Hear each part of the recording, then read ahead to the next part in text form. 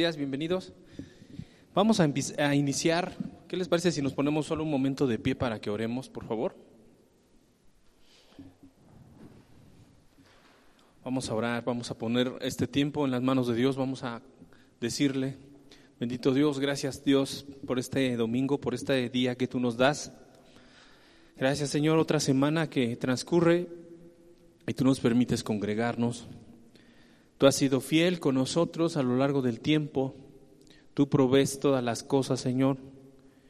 Tú suples en medio de cualquier necesidad, Señor.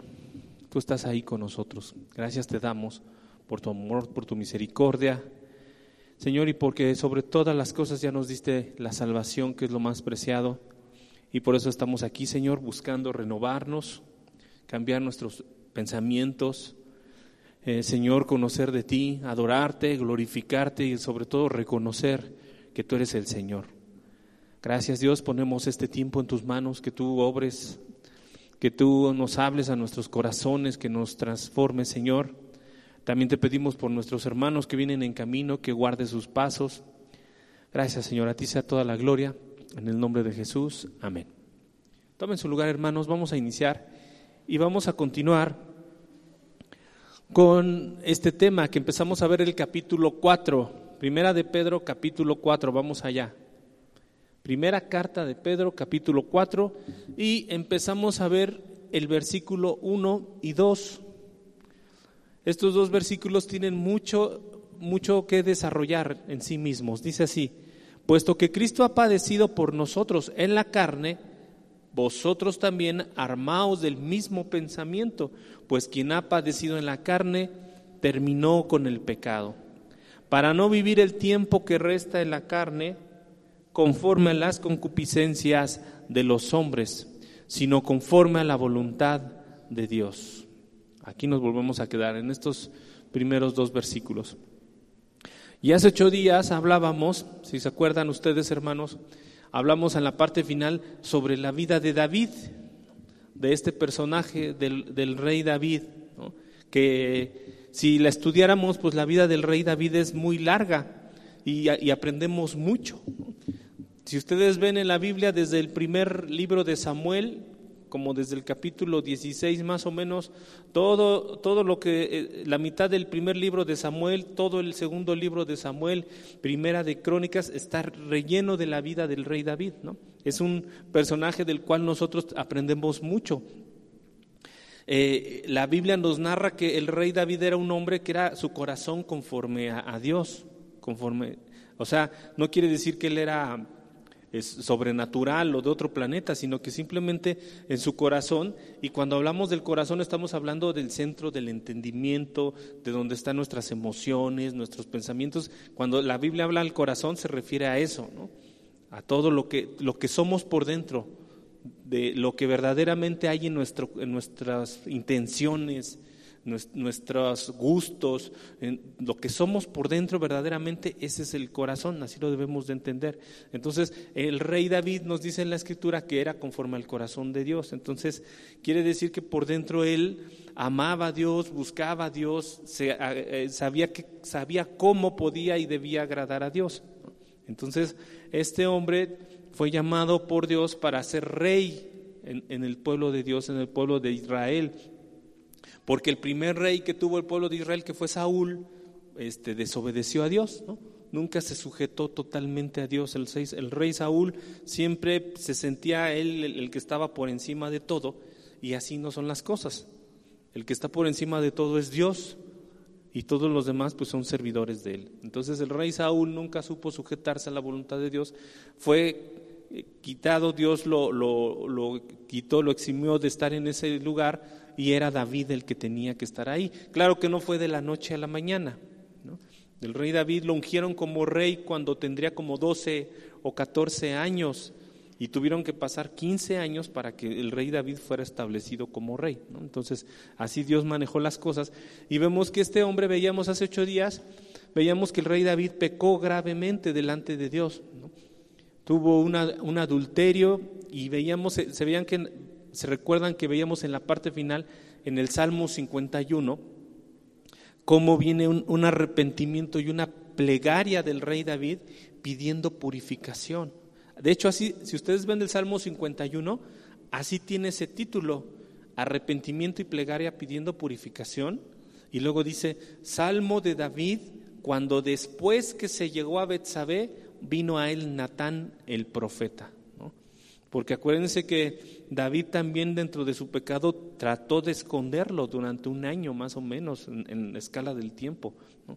Un año como que lo guardó, como que no pasaba nada, pensó que no iba a haber consecuencias, y viene la palabra de Dios por medio del profeta Natán y pues lo señala categóricamente, ¿no? Le exhibe su pecado de una manera muy, muy directa. Y entonces vemos que ahí vinieron las consecuencias. El rey David viene una plegaria, pide purificación, que es el Salmo 51, ¿no?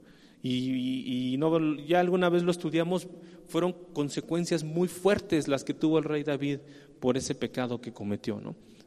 Afectó su persona en lo individual, afectó a sus hijos que tenía, afectó a su familia, afectó el reino mismo. Afectó a sus soldados, a sus generales, a todo su equipo en el reino. Tuvo consecuencias fatales todo esto, ¿no? Porque al final de cuentas Betsabé era nieta de uno de sus principales consejeros. Entonces hubo ahí muchas cuestiones muy fuertes. Y veíamos, sin embargo, que después aún de un pecado tan grave vino el arrepentimiento.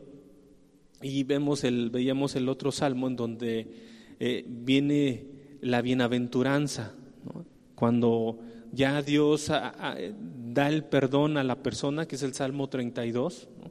La dicha del perdón, donde David habla de la bienaventuranza que hay en una persona cuando Dios ya ha perdonado, ha purificado su pecado, ¿no? Y decíamos hace 8 días en la parte final, tú y yo estamos en una de esas dos, ¿no? O estamos en el Salmo 51 o estamos en el Salmo 32, ¿no? ¿En qué parte estamos, ¿no?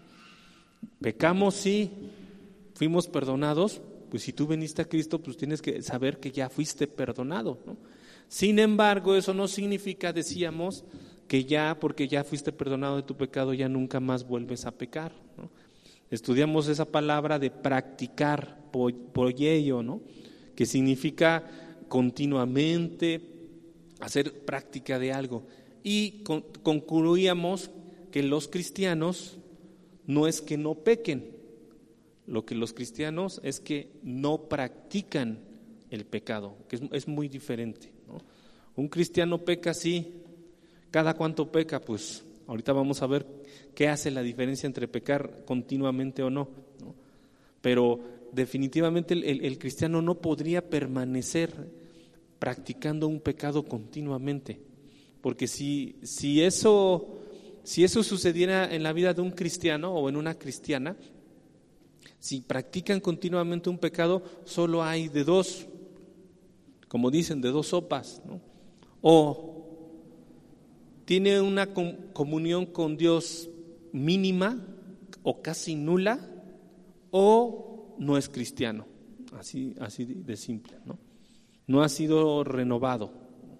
Entonces, aquí lo que nos está diciendo la palabra es: no vivas el tiempo que te resta en la carne conforme a las concupiscencias de los hombres, sino conforme a la voluntad de Dios. Tú ya, así como el rey David, pecaste, Dios te limpió, te purificó, te ha hecho nacer a una nueva vida, al nuevo nacimiento. Ya estás aquí, conoces de Dios, lees su palabra, estableces a Dios por encima de todas las cosas. Ahora, el tiempo que te quede, el tiempo que te resta de vida, aquí dice en la carne, o sea, en este tiempo, ya no lo vivas conforme a las concupiscencias.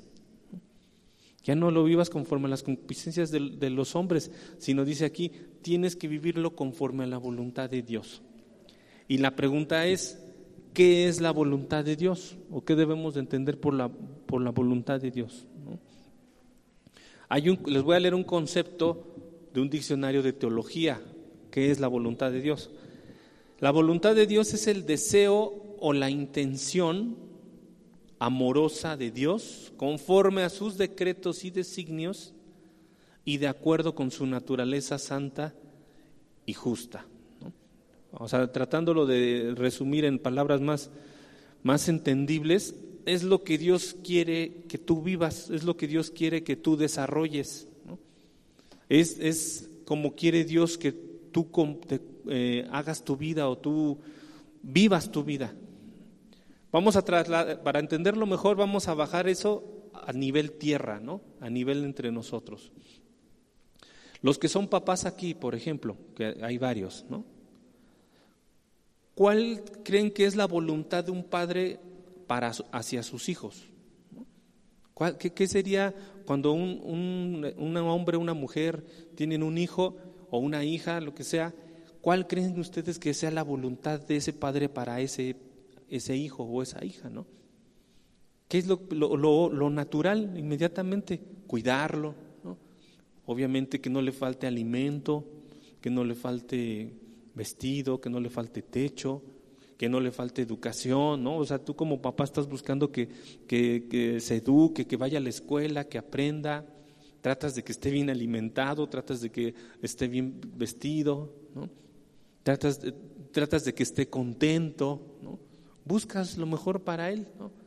Tratas de que quisieras que tu hijo estudie para que se desarrolle y cuando sea adulto pues pueda encontrar un trabajo bien remunerado, ¿no? Pensarías, ¿no? Pues cuando ya sea adulto que se case, que tenga una familia bien, que tenga hijos, o sea, todo lo bueno, ¿no? ¿Qué más podría desear un papá para su hijo sino todo lo bueno, ¿no? Entonces, pues tú qué haces como papá, pues empiezas a trabajas y haces esto y das aquello y traes y subes y bajas y compras o sea, haces todo, pones todo pues para que ese hijo que es tuyo, que Dios te dio, pues se desarrolle en esa voluntad, ¿no? Lo mismito pasa con Dios, ¿no? Lo mismito por eso Dios es nuestro Padre, ¿no?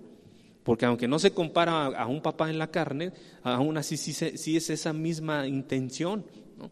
Dios, que es nuestro Padre, quiere lo mejor para nosotros. O sea, Él desea lo mejor para nosotros, que crezcamos en santidad, en amor, en justicia, que lo anhelemos, que lo busquemos, ¿no? Entonces, esa es la voluntad de Dios en nuestras vidas. Yo dudo o habrá algún padre aquí o madre que dijera, yo quisiera que mi hijo, cuando crezca, que esté en la cárcel, por ejemplo. Pues nadie desearía eso, ¿no?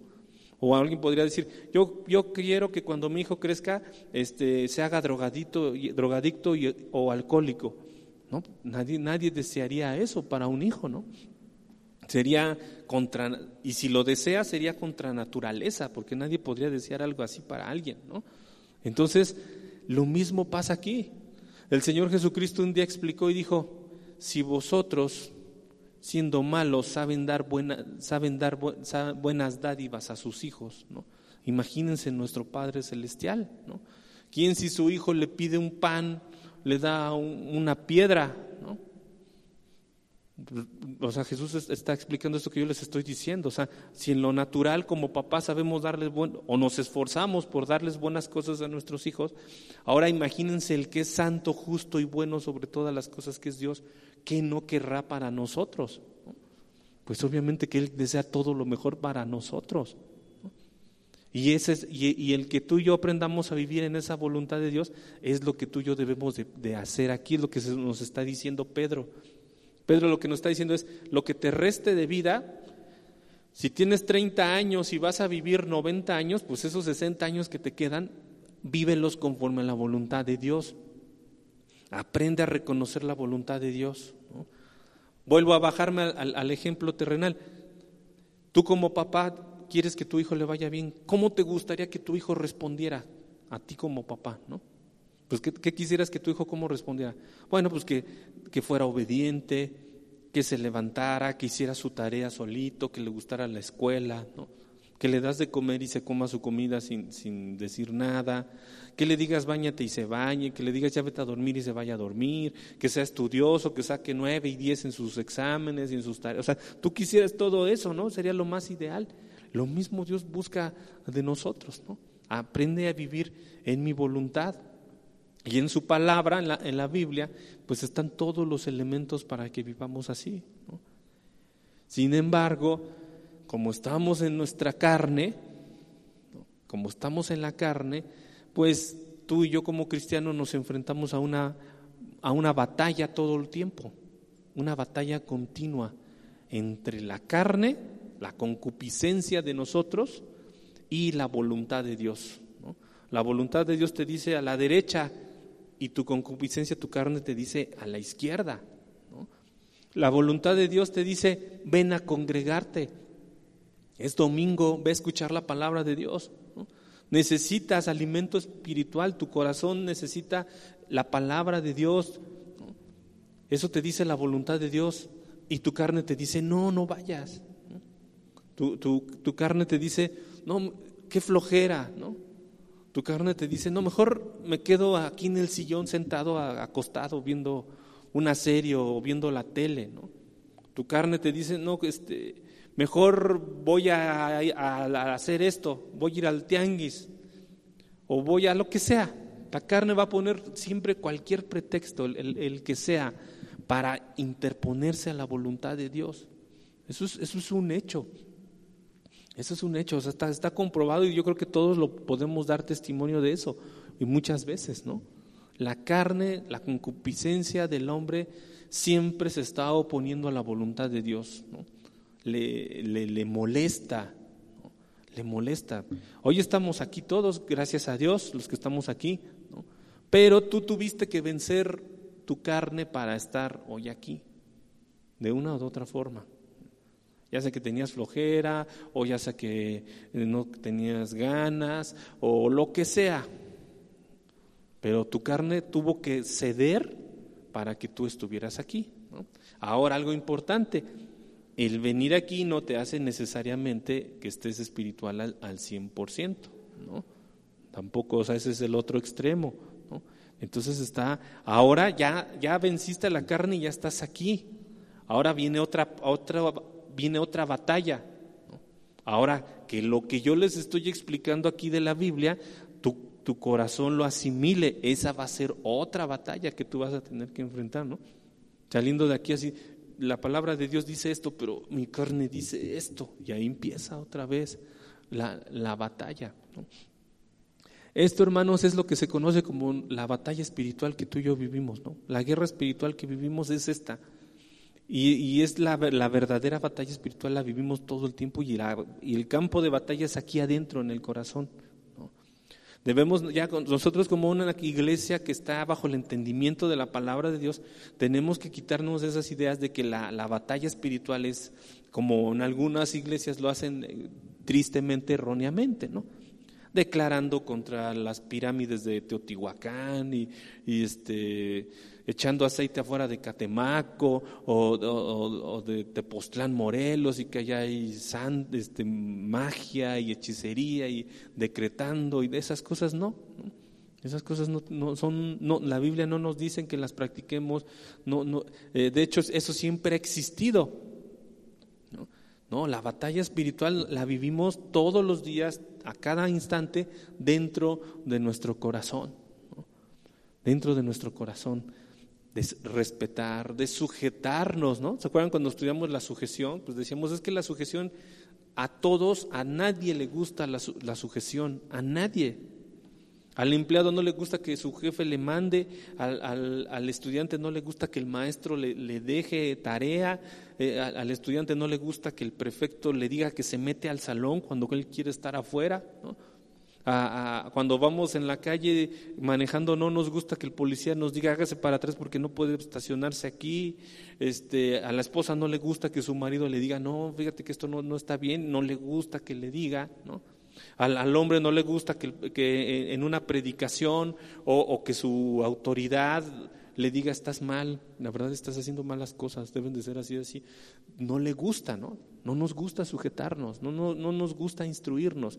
Y ahí eso lo estudiamos hace poco y decíamos, es el Espíritu de Dios el que hace a la persona entender que es necesario sujetarnos. Y la sujeción es el primer paso, decíamos, hacia la santidad.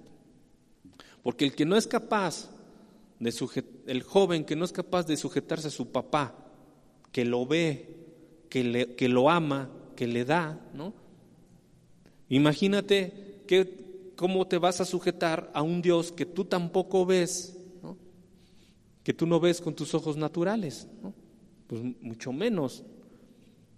El que empieza a sujetarse por los que están a su alrededor, a sus padres, a sus maestros, a sus autoridades, ¿no? A sus gobernantes, el que empieza por sujetarse a eso, pues ya dio un pasito, ¿no? Ya está mostrando que es capaz de sujetarse a la autoridad y por lo tanto se va a sujetar también a Dios. Le va a ser fácil. Entonces, hermanos, eso es algo que tú y yo debemos de entender, ¿no?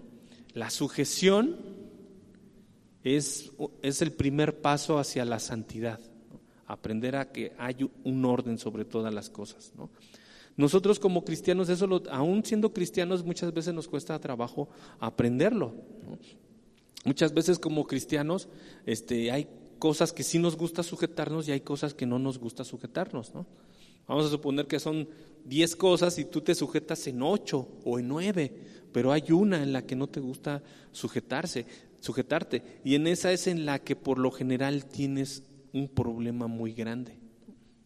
Yo me acuerdo hace ya mucho tiempo una persona, yo le daba cierta consejería a esa persona, ¿no? Y fue a lo largo de muchos meses o años que yo conocí a esa persona, y cuando venía a mí para que yo le diera un consejo, ¿qué creen? El problema sobre el cual venía a pedir consejo era siempre el mismo, ¿no? Era siempre el mismo. Y entonces yo le decía, oye, pues tú mismo me dices tu problema y tú mismo me dices la respuesta, ¿no? O sea, tú tanto te conoces el mal como te conoces la medicina para ese mal, ¿no? Yo lo que puedo ver es que tú ya sabes exactamente, ya hasta sabes lo que te voy a contestar, ¿no? Entonces yo le decía, ¿qué es lo que está pasando ahí, ¿no? Hay veces que como cristianos quisiéramos que se nos diera una receta mágica para que se acabara el problema, ¿no? Haz esto y esto y esto y con eso, ¿no? Por eso es que la santería y todas esas prácticas le gusta mucho a la gente, porque dicen, si tú haces el plan 1, 2, 3 y 4, ya, pum, listo, ¿no? Como una receta mágica, ¿no? También en las iglesias meten mucho eso. Tú repite conmigo esto 3 veces y ya, listo. Ojalá fuera así de fácil, pero no es así, ¿no? Es una renovación del entendimiento, es que el Espíritu Santo trabaje en esa persona. Entonces yo le decía a esta persona, es que tú, pues el problema que tú tienes y en el que llevas años, ¿no? Pues es exactamente el mismo, ¿no? No has aprendido ya detectaste el problema y sin embargo sigue y persistes en él, ¿no? Y aunque te cause problemas y dolor, y tú mismo lo estás viviendo, sigues ensimismado en esa parte, ¿no? Y como cristianos, hermanos, muchas veces nos pasa eso. Entendemos la palabra de Dios, pero hay un pequeño porcentaje que ya lo entendemos, pero no lo aplicamos.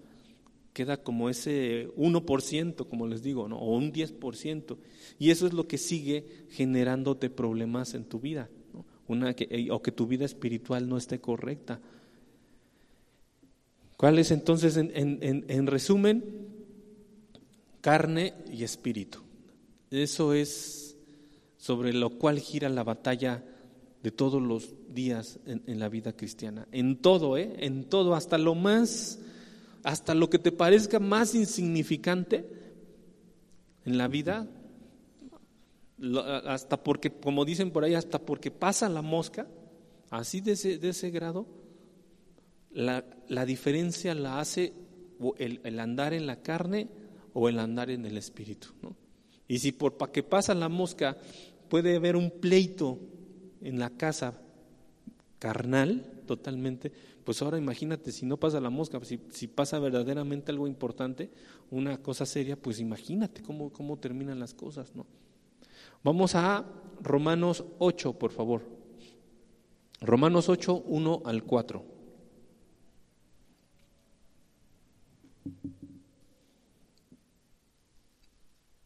Romanos 8, 1 al 4, dice así.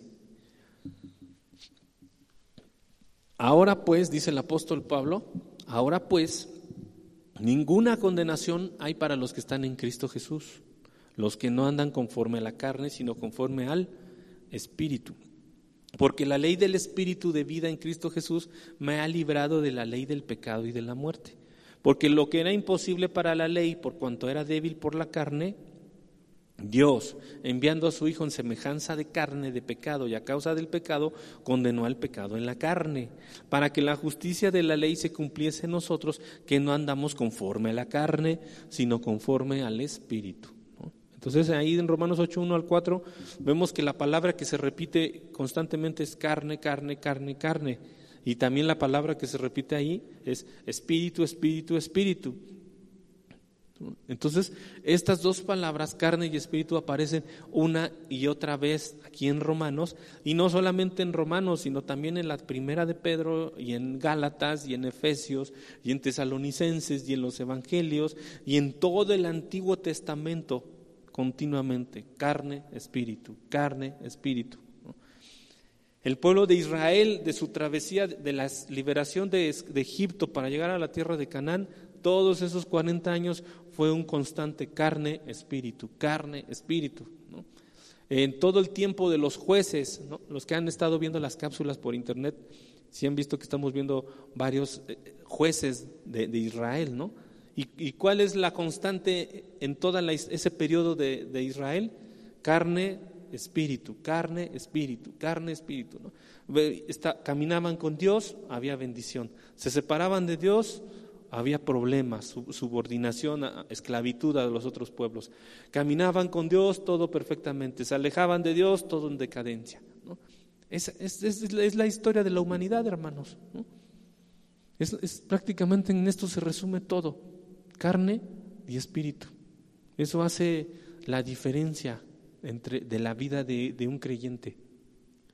Y no estamos hablando aquí si es salvo o no es salvo. Aquí ya estamos hablando de los que son regenerados, de los que ya son del cuerpo, de los creyentes, de los cristianos, ¿no? Y ahí sigue siendo el mismo problema lo que viene después: carne y espíritu. Ahora, nada más como un poquito de teoría para que tengan el concepto. Cuando hablamos de carne, aquí la palabra es sarx, S-A-R-X, sarx, ¿no? Eso significa carne. En la Biblia se entiende de tres maneras diferentes, porque ustedes cuando agarren su Biblia van a ver que continuamente aparece eso, ¿no? Primero se refiere cuando se habla de la carne, cuando se habla de la circuncisión. La circuncisión era una práctica del pueblo judío, de una señal del pacto que Dios hizo con Abraham, que le corresponde a ese pueblo, al pueblo judío. Es una práctica. No lo busquen, Romanos 2:28 dice: no es judío el que lo es exteriormente, sino la circuncisión que se hace exteriormente en la carne, ¿no? Ahí se utiliza mucho la palabra carne. Ese es un concepto que le toca allá al pueblo de Israel. Ellos eran los que se circuncidaban por cuestiones de esto, de una señal, ¿no? Eso no compete directamente a nosotros como iglesia, ¿no? También se entiende por carne a la naturaleza humana, ¿no? Por ejemplo, el Señor Jesús vino en la carne. ¿Eso qué quiere decir? No quiere decir que Él tenía un cuerpo como tuyo y como el mío, con pulmones, con corazón, con riñón, con sangre, ¿no? A eso cuando dice que el Señor Jesús vino en la carne, del linaje de David según la carne, se refiere a eso, a la naturaleza humana, ¿no? Entonces esa es otra idea de carne. Pero la que estamos hablando aquí y la que es lo que les estoy yo llevando es cuando hablamos de la carne conforme a una condición del corazón, ¿no? Una forma de andar, como una, ¿cómo decirte más? Como tu persona, cómo anda tu persona, cómo está tu condición. A eso es a lo que aquí nos estamos refiriendo, y por lo general en todas las cartas del Nuevo Testamento, cuando se refiere a andar en la carne, es esto, es una condición. Es como decir, como el cassette que ahorita traes, el chip que traes en tu mente, esa condición en la que tú vives. Cómo respondes, cómo contestas, qué te gusta, qué no te gusta, qué ves, qué no ves, cómo hablas, con quién te juntas, quiénes son tus amigas, quiénes son tus amigos, los que ya son más grandecitos, quién es su novia o quién es su novio, ¿no? Todo eso es la condición del corazón. ¿Cómo estás tomando todas esas decisiones? ¿En la carne o el espíritu? Y en Romanos 8:8, te lo puedes aprender, está fácil. Romanos 8:8 dice así: los que viven según la carne no pueden agradar a Dios. Simple. Romanos 8:8, los que viven en la carne no pueden agradar a Dios. O sea, los que viven en la carne son los que están contraponiéndose siempre a la voluntad de Dios. Porque la mentalidad de la carne es muerte y enemiga de Dios. Dice también en Romanos 8:6, el ocuparse de la carne es muerte, pero el ocuparse del espíritu es vida y paz, además, ¿no? Entonces, ve qué importante es que entiendas que el andar en la carne, que esa condición de andar en la carne, número uno, no agradas a Dios, ¿no? No agradas a Dios. Y se supone que si tú amas a Dios, pues intentas agradarlo, ¿no? Cuando tú amas a alguien, lo que ni siquiera te lo piden, lo que surge de ti automáticamente es agradar a esa persona. Por ejemplo, tú amas a tu mamá, ¿no? Y es su cumpleaños, por decir un ejemplo. Pues como tú la amas, tú de ti mismo dices, ¿qué hago? Yo quisiera regalarle algo, ¿no? O le compras un obsequio, o le compras un pastel, o qué sé yo, o unas flores, o le hablas y le dices, porque amas a esa persona. Entonces lo manifiestas espontáneamente, ¿no? Que los ya jóvenes más grandes, cuando están enamorados de su novia, o las mujeres de un novio, y dicen que lo aman, pues también de alguna forma se evidencia ese amor, ¿no? Porque le habla por teléfono, porque le escribe un mensaje, o porque le regala algo que le gusta, ¿no? O sea, se evidencia el querer agradar a esa persona, ¿no? En lo espiritual es lo mismo. Tú amas a Dios, pues entonces tu vida trataría de estarlo agradando continuamente, ¿no?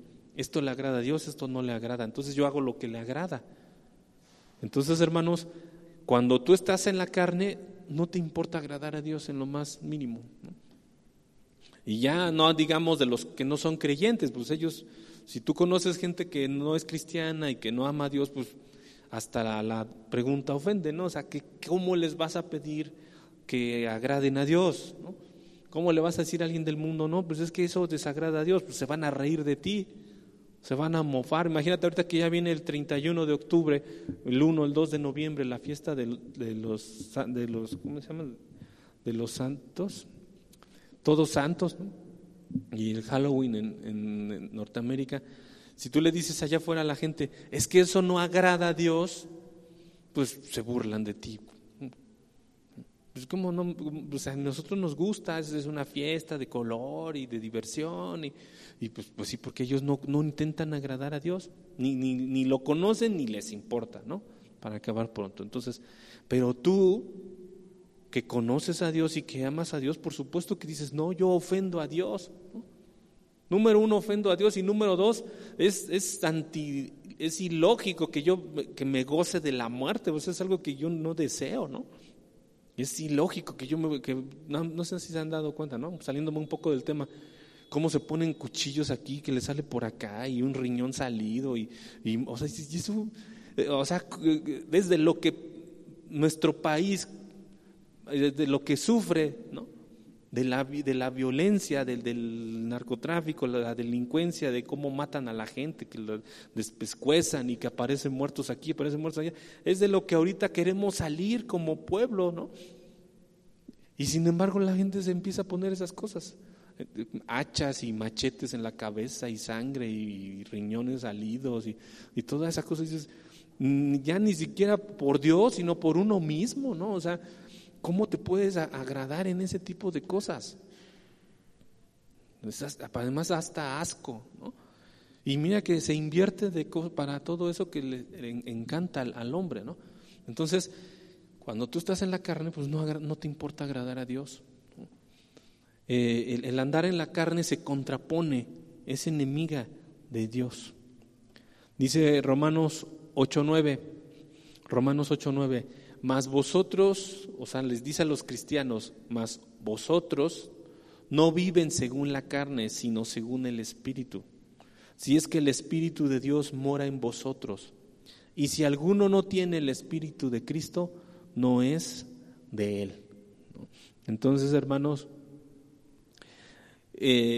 por eso es tan importante aquí dejar esto bien, carne y espíritu. Y pues por eso empezamos hablando de David. ¿Qué creen ustedes cómo creen que estaba aún el rey David, que aún siendo él conforme al corazón de Dios, cómo creen ustedes que andaba él esa vez que estaba en su azotea, en su palacio, y se asoma en la azotea y ve a una mujer que se estaba bañando, ¿no? ¿Cómo andaría David? ¿En el espíritu o en la carne? Pues la respuesta es obvia, andaba en la carne, ¿no? Si ustedes leen la narración, ahorita a ver si nos da tiempo de leerlo, nos dice, eran los tiempos en los que los reyes salen a la guerra, ¿no? O sea, empieza el primer libro de Samuel explicando que era un tiempo en el que los reyes deben de estar ocupados en esta función. Y sin embargo el rey David lo vemos descansando en su azotea, ¿no? Tomándose una bebida a lo mejor, o sea, reposando, descansando, dormido, ¿no? Cuando tenía que estar trabajando, ¿no? Y desde ahí vemos una ociosidad. Y la ociosidad, cuando nuestra abuelita decía la ociosidad es la madre de todos los vicios, no estaba muy equivocada, porque la verdad es que cuando el ser humano está en ociosidad, lo único que puede dar a la luz en la ociosidad, lo único que puede salir de eso es pecado. O sea, el ser humano cuando no está trabajando o no está estudiando, en la ociosidad, ¿qué va a dar como? No digo fruto, porque no es algo fruto benéfico, ¿no? Sino qué obra sale de una persona ociosa. Pues la pecaminosidad, porque eso es lo que está en el hombre, ¿no? Entonces el rey David en ese tiempo nos narra, en lugar de estar en la batalla con su ejército trabajando, el rey David estaba ocioso, descansando. Nos muestra que estaba en la carne, no estaba en comunión adecuada con Dios. Sale, tiene esa escena, ve a una mujer bañándose e inmediatamente su concupiscencia se apodera de él, ¿no? No podemos decir, ay, pues es que ¿para qué la vio? No, porque la vio. El problema fue que, ¿cómo podemos ver que estaba en la carne? Porque después empezó a maquinar. Vio, y no solamente vio, sino que después empezó, ¿cómo le hago, no? ¿Cómo le haré para acercarme a ella? ¿Quién es? ¿Cómo se llama? ¿En dónde vive? Vive aquí enfrente. Y empieza a investigar, ¿quién es? Tráiganla, ¿no? O sea, él tuvo tiempo de refrenar, de detenerse, ¿no? Tuvo tiempo de detenerse y no dio cabida a su concupiscencia y se fue así como un carro sin freno en una bajada que pues, ya agarra vuelo y circuló y pues, literal, ¿no? Se estampó y vino la consecuencia, ¿no? Si hubiera estado en el espíritu David, quizá hubiera visto, pero no hubiera maquinado todo un plan, se hubiera detenido a tiempo, ¿no? No hubiera pasado de ser un acontecimiento así, algo que no debió ver y ya, hasta ahí hubiera quedado, ¿no? Pero no. Entonces, hermanos, cuando andamos en la carne es cuando somos vulnerables al pecado, ¿no? El andar en la carne es cuando tú eres vulnerable al pecado. Si tú estás en la carne, cualquier cosa que pase a tu alrededor inmediatamente te va a atrapar. Si tú estás en la carne y estás viendo la tele o el internet o lo que sea y sale algo pecaminoso, inmediatamente te atrapa. Si tú estás en la carne y estás en tu escuela, bueno, ahorita no porque están en sus casas los jóvenes, ¿no? Pero cuando que van a la escuela, si tú estás en la carne y tus amigos o tus amigas empiezan a hablar de algo pecaminoso, inmediatamente te atrapan. Y no solamente te atrapan, sino que te hacen participar. No sé si ustedes han visto en las noticias casos reales, ¿no? Donde pasan muertes o tragedias o violaciones, y muchas veces de esos jóvenes cuando participan ahí, muchas veces ellos ni siquiera fueron los que cometieron el delito. Ustedes pueden ver hay muchos casos así, pero estaban ahí, y al estar ahí los vuelve responsables de lo que estaba sucediendo, ¿no? Dice un refrán popular para que lo entendamos: tanto peca el que mata la vaca como el que le agarra la pata, ¿no? O sea, a lo mejor son 5 jóvenes y de esos 5 son 2 los que están cometiendo un delito y los otros 3 no, pero al estar ahí viendo y participando se convierten en cómplices, ¿no? Lo mismo pasa en el pecado, ¿no? Lo mismo pasa en la carne. Cuando tú estás en la carne, 1 o 2 están pecando, pero si tú estás en la carne eres vulnerable e inmediatamente te atrapa, ¿no? Y quedas inmerso en eso, ¿no? Te amarra como si te atrapara. Entonces, hermanos, esto es andar en la carne. No deben solamente de pensar que andar en la carne se refiere a pecados sexuales o corporales, ¿no? Porque muchos lo relacionan y dicen, pues andar en la carne a lo mejor como que son a pecados de tipo sexual y de esas cosas, pero no necesariamente. Porque en Gálatas 5, cuando se habla de las obras de la carne, no solamente se incluyen cuestiones de tipo sexual, ¿no? Sino que también se incluyen cuestiones de comportamiento común, de cotidiano, como por ejemplo la ira, la agresividad, la envidia, ¿no? El odio, la idolatría, ¿no? La enemistad, los celos, los pleitos, las contiendas, las disensiones, las borracheras, ¿no? Entonces el listado, cuando hablamos de andar en la carne, no lo vayan a decir, pues nada más son cosas de tipo sexual. No, andar en la carne abarca un mundo, ¿no? Y son todas este tipo de conductas, sí, iras, celos, contiendas, pleitos, enemistades, lascivia, inmundicia. Obviamente queda el adulterio, la fornicación, eran contempladas, obviamente que sí, ¿no? Pero no son las únicas, ¿eh? Basta una contestación grosera o una actitud iracunda, ¿no? Y eso ya es la carne, ¿no? Ya queda ahí. El origen de esa actitud tuya, o sea, iracundo, gritón, grosero o lo que sea, el origen es totalmente espiritual. Quiere decir que tu comunión con Dios está nula. Así como un carro de gasolina, ¿no? Tú checas tu carro y ves el marcador de la gasolina, ¿no? Traes tanque lleno, 3/4, medio tanque, 1/4 o reserva, ¿no? Ya cuando llega a la reserva, ¿qué dices? Híjole, ya tengo que buscar una gasolinera o tengo que hacer algo porque si no me quedo sin gasolina. Cuando tú empieces a ver, hermano, que tus actitudes son así, tus respuestas son iracundas, y no solamente, como les dije, no solo lo sexual, sino eres agresivo, contestas grosero, todo te enojas. Otra cosa en la que se puede dar mucho cuenta es cuando todo te cae mal, ¿no? Cuando me cae gordo esto, me cae gordo aquello, me cae gordo que me digan, te cae gordo hasta el que sale en la tele, ¿no? Te cae gordo, o sea, cuando tú empiezas a ver todo ese tipo de cosas, ¿no? Cuando antes te decían algo y pues tú decías, sí, voy, y ahora te dicen algo y dices, sí, ya voy, ¿no? Cuando empiezas a ver tú mismo te puedes dar cuenta, y si tú no te das cuenta cuando los demás te empiezan a decir, sobre todo los que es tu prójimo cercano, y tu prójimo cercano pues son los de tu casa, tu esposa, tu esposo, tus hijos, tus abuelos, tus suegros, o con los quien vivas ahí, tus hermanos, ellos son como el marcador de la gasolina. Ellos te van a ir diciendo, ¿no? ¿A qué, como en cuánto andas? Y aguas, porque si ya estás en la reserva, pues entonces las consecuencias son graves. Cuando estás en la reserva eres altamente vulnerable, ¿no? Cuando tu condición espiritual ya es la carne y ya estás en la reserva, es que mucho cuidado, aguas, ¿no? No te vaya a pasar lo del rey David que le pasó, ¿no? Estás altamente vulnerable y puedes pecar, y el problema, Y como ya lo explicamos, el problema no es de que peques y ya, ay, qué padre, ya pequé, ya lo reparo, ya. No. Acuérdate que las consecuencias del pecado son exponenciales.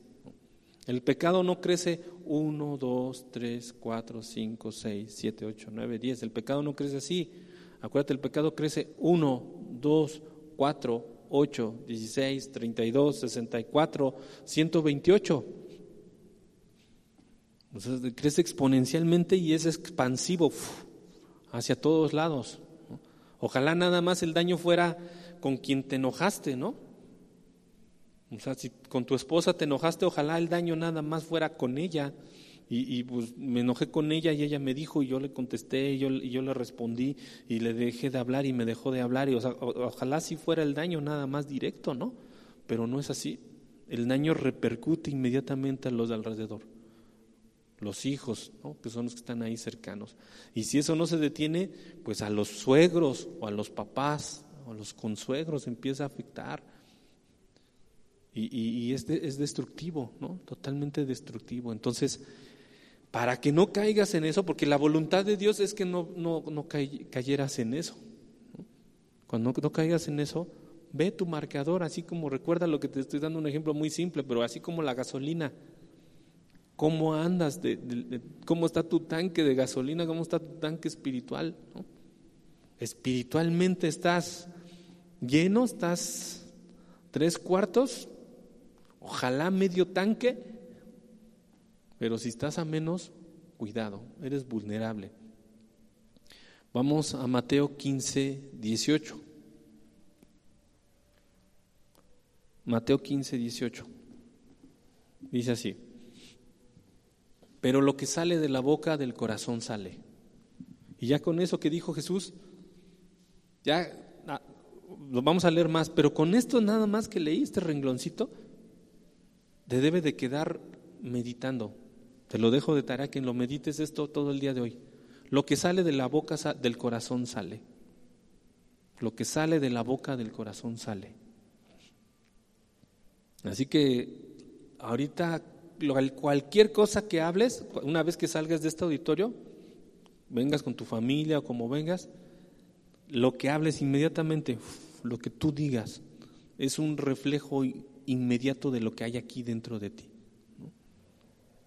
Se evidencia lo que hay en el corazón, ¿no? Lo que sale de la boca del corazón sale. Y luego dice, y esto contamina al hombre, ¿no? Y esto contamina al hombre. Y así como ahorita tenemos que usar esto, el cubrebocas. ¿Para qué es? Porque si tú estás enfermo, si llegaras a ser portador del coronavirus, se supone que esto ayuda a detenerlo, ¿no? Para que no contamines al que está al lado de ti o enfrente de ti, ¿no? Aquí pasa lo mismo, aquí dice, lo que sale de la boca viene del corazón y contamina al que está junto a ti o al que está a tu alrededor, ¿no? ¿Y qué crees? Que a lo mejor contra el coronavirus, pues a lo mejor ojalá pronto haya una vacuna o haya un medicamento que lo detenga, ¿no? Pero lo que sale del corazón, pues muchas veces ya no hay vacuna que pudiera sanarlo. Solamente lo único que lo pudiera sanar es Dios mismo y su palabra, ¿no? Nosotros ya no podemos muchas veces. Cuando, no sé si te ha pasado, cuando estás en tu computadora trabajando y te equivocas, pues le das deshacer y ya, ¿no? Aquí hay una flechita que está así para atrás, le das clic y si pusiste algo mal, ¡fum!, regresa y ya quedó, ¿no? Cuando hablamos las palabras, pues no hay deshacer, no está esa función, ya la dijiste, ya salió. Ya la escuchó esa persona, ya no puedes volver el tiempo, ya no puedes así como que regresar las palabras otra vez a tu boca. No hay deshacer ahí, ¿no? Así, aquí lo que hablas inmediatamente se guarda, ¿no? Hablando de computadoras, así lo hablaste, se guarda, así se queda a punto, ya nada lo echa para atrás, ¿no? Entonces, lo que sale de la boca del corazón sale y esto contamina al hombre. Y luego dijo Jesús en Mateo 15, 19, porque del corazón, Y ahí empieza a decir, salen los malos pensamientos, los homicidios, los adulterios, las fornicaciones, los hurtos, los falsos testimonios, las blasfemias. Estas cosas son las que contaminan al hombre. O sea, esos son los virus, esos son los tóxicos que contaminan a las personas. Todo eso, ¿no? ¿De dónde sale? Del corazón. Y si estás en la carne, esto sale como borbollón, ¿no? Entonces, hermanos, ahora acompáñenme, por favor, vamos a ver otro versículo en Gálatas 6:8. Gálatas 6:8. Dice así: porque el que siembra para su carne, de la carne segará corrupción, mas el que siembra para el Espíritu, del Espíritu segará vida eterna. Esta es una regla, es una ley que nadie la puede cambiar porque Dios la estableció. Carne igual a corrupción, muerte. Espíritu igual a vida. Así de simple. Carne igual a muerte, espíritu igual a vida. También te lo puedes aprender, ¿no? Esto lo dice Gálatas 5:8. Ahora, aquí en Gálatas dice, el que siembra para su carne. ¿Qué será eso de sembrar para su carne? Porque suena medio extraño, ¿no? ¿Cómo que el que siembra para su carne traerá corrupción? ¿Esto qué significa? Para que lo entiendas bien, hermano, sembrar para tu carne es darle concesión a tu carne, a tus deseos. Eso es sembrar. Sembrar para tu carne es darte permisos, darte chances, permitirte algunas cosas, ¿no? O sea, lo que te decía al principio, 10 cosas me gustan, las voy a hacer espirituales, pero una no. Hago 9 y una no. Ese uno es sembrar para tu carne. Es dejar un huequito, es dejar una fuga, como una fuga de agua. Cuando tú ves que hasta hay un charco de agua es porque hay un hoyito en la tubería y no toda el agua se está aprovechando porque una se está desperdiciando. Aquí lo mismo, puedes estar muy espiritual, pero al sembrar para tu carne es como dejar una fuga y que te estás dando una concesión, que te estás dando un permiso, ¿no?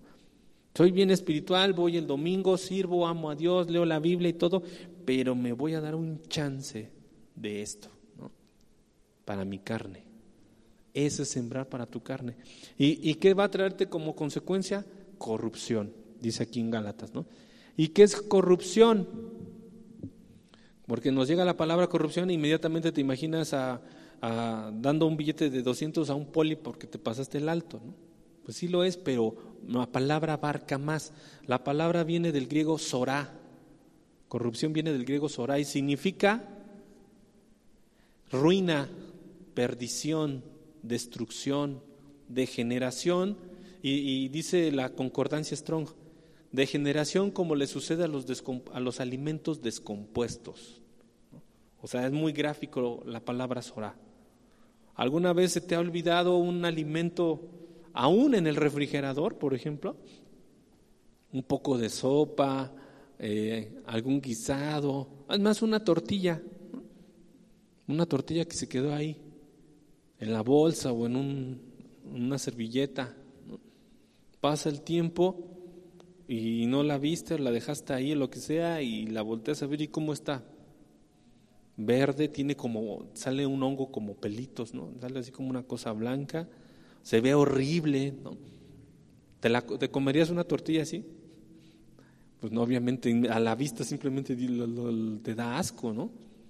Ni a la basura la quieres echar y dices, no, porque está tan fea esta tortilla podrida con hongos que hasta la misma basura, no, pobre basura, ¿no?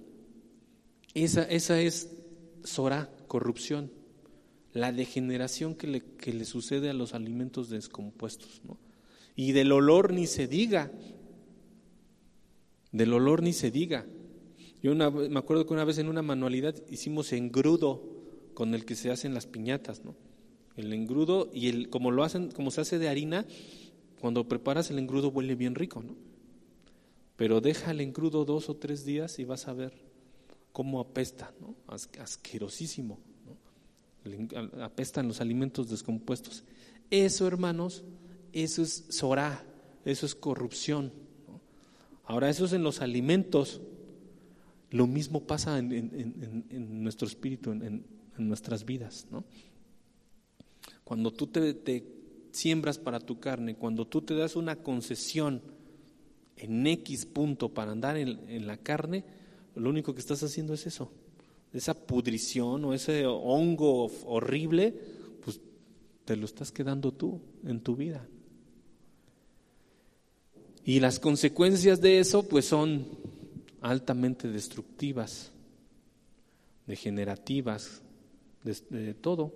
Te destruye a ti y destruye a los que están a tu lado, ¿no? Y esas son las concesiones que se da el hombre, ¿no?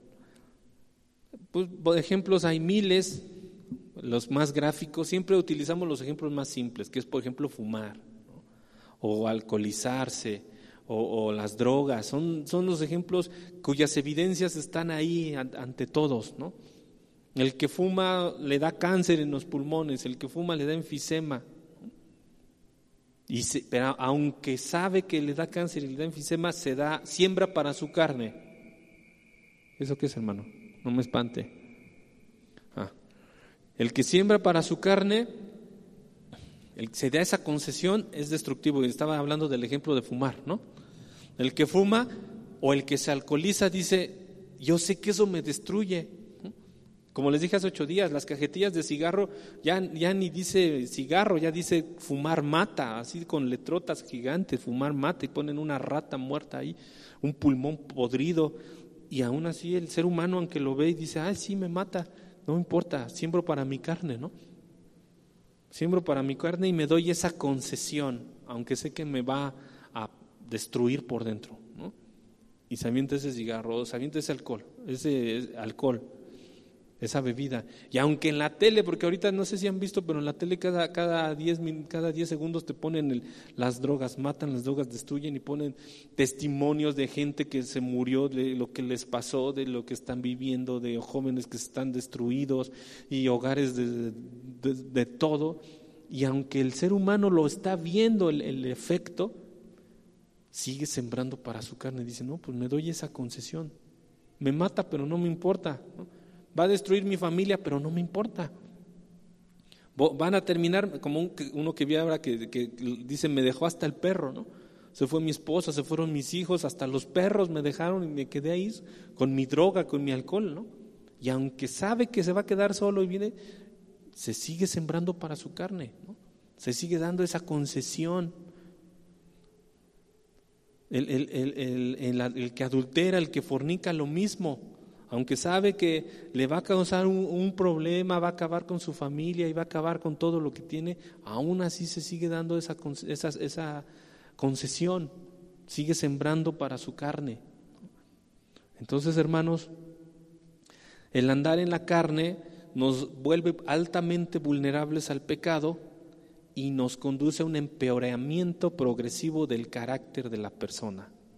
¿Esto qué quiere decir? Que no solamente va a destruir, sino que aparte tú también, tu personalidad también se va a ir alterando, también se va a ir modificando, ¿no? O sea, no nada más es de las consecuencias destructivas y la muerte y la enfermedad y todo lo que te puede producir el pecado, sino que también tu actitud, tu personalidad va a cambiar. Hasta van a decir, ya no eres el mismo, ¿no? Tu forma de ser, de dirigirte a los demás, tu personalidad también se va transformando. Va empeorando progresivamente el carácter, ¿no? Se va haciendo menos empático, más grosero, iracundo, ¿no? Muchas cosas, ¿no? Y todo esto viene por andar sembrando para la carne, dando concesiones, ¿no? ¿Qué es lo contrario? ¿Cuál es el antídoto? Pues el Espíritu, ¿no? El andar en el Espíritu. Y esto, hermano, pues por tiempo no lo veremos hoy, lo vamos a ver la próxima semana, ¿no? Para cerrar el ciclo completo, ¿no? Hoy hemos hablado la primera parte, lo que es la carne, las consecuencias, la vulnerabilidad que produce, el daño destructivo. Pero como dijo el mismo apóstol Pablo, pero damos gracias a Dios por Jesucristo. Porque por medio de Jesucristo, ¿no?, podemos andar en el Espíritu. La ley, lo leímos ahorita en Romanos, la ley no nos salva de nada. La ley no nos salva. Eso no significa que la ley esté mal, porque la ley de Dios es la voluntad de Dios. La ley no nos salva, lo que hace la ley es señalar. La ley lo que nos dice es: estás mal aquí, estás mal acá, estás mal allá, estás mal en esto, estás mal en esto. ¿No? Para eso sirve la ley, para mostrar la condición del hombre, ¿no? Entonces, si estamos bajo la ley, estamos perdidos, porque la ley lo único que va a hacer es acusarnos. Hiciste mal esto, hiciste mal aquello, estás mal en esto, mal en esto, ¿no? Para eso sirve la ley. Pero dice Pablo: gracias damos a Dios por Jesucristo, porque Él venció la muerte y Él anda en el Espíritu, y por medio de Él ahora nosotros podemos andar en el Espíritu. Gracias a Jesucristo, a lo que Él hizo, a su muerte en la cruz, a su resurrección, a que ahora Él intercede por nosotros, a que envió al Espíritu Santo, a que mora en su iglesia, en sus hijos, en los regenerados, es que el hombre, es la única forma en la que el hombre podría dejar ese andar en la carne y empezar a aprender a andar en el Espíritu, ¿no? Es la única forma de salvarnos, ¿no? No hay más. El hombre lo que hace es crear religiones, ¿no? Y se mete a clases de yoga y de meditación y respiración y poner música bonita y muchas prácticas que pues humanamente a lo mejor contribuyen, ¿no? Pero si no hay una transformación espiritual real, pues de nada va a servir, ¿no? Y ejemplos podríamos hablar de muchísimos, ¿no? En esta semana, por ejemplo, salió mucho en las noticias un cantante muy famoso que fue John Lennon, por ejemplo, ¿no? Y ese hombre cantaba al amor y a la paz, y tiene muchas canciones de amor y de paz, y que la guerra de Vietnam, y que no debe de haber guerra en Vietnam, y que denle una oportunidad a la paz, y todo lo que necesitas es amor,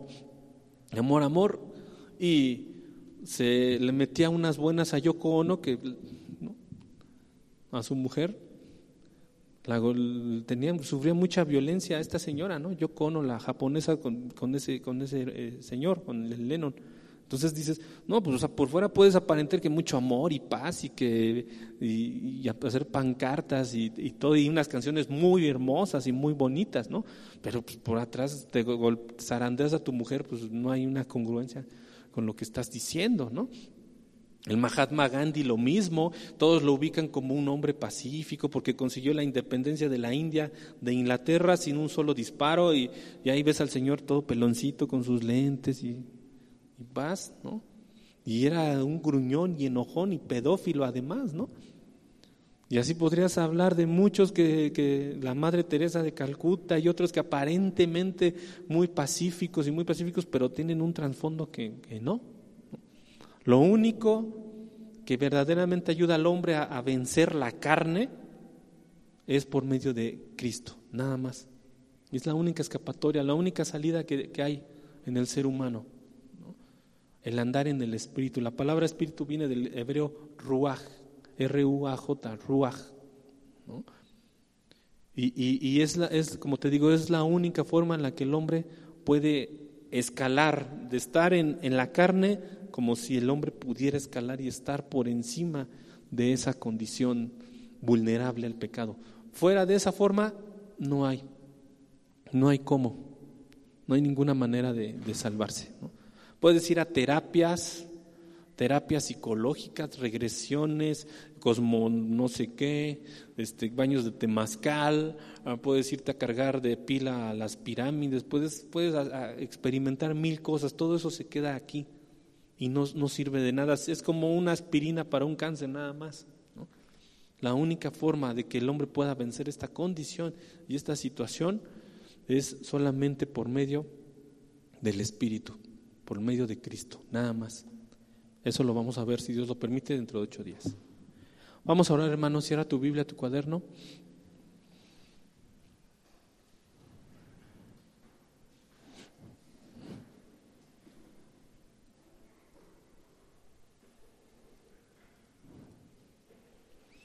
Vamos a orar. Ponte de pie, hermano, conmigo.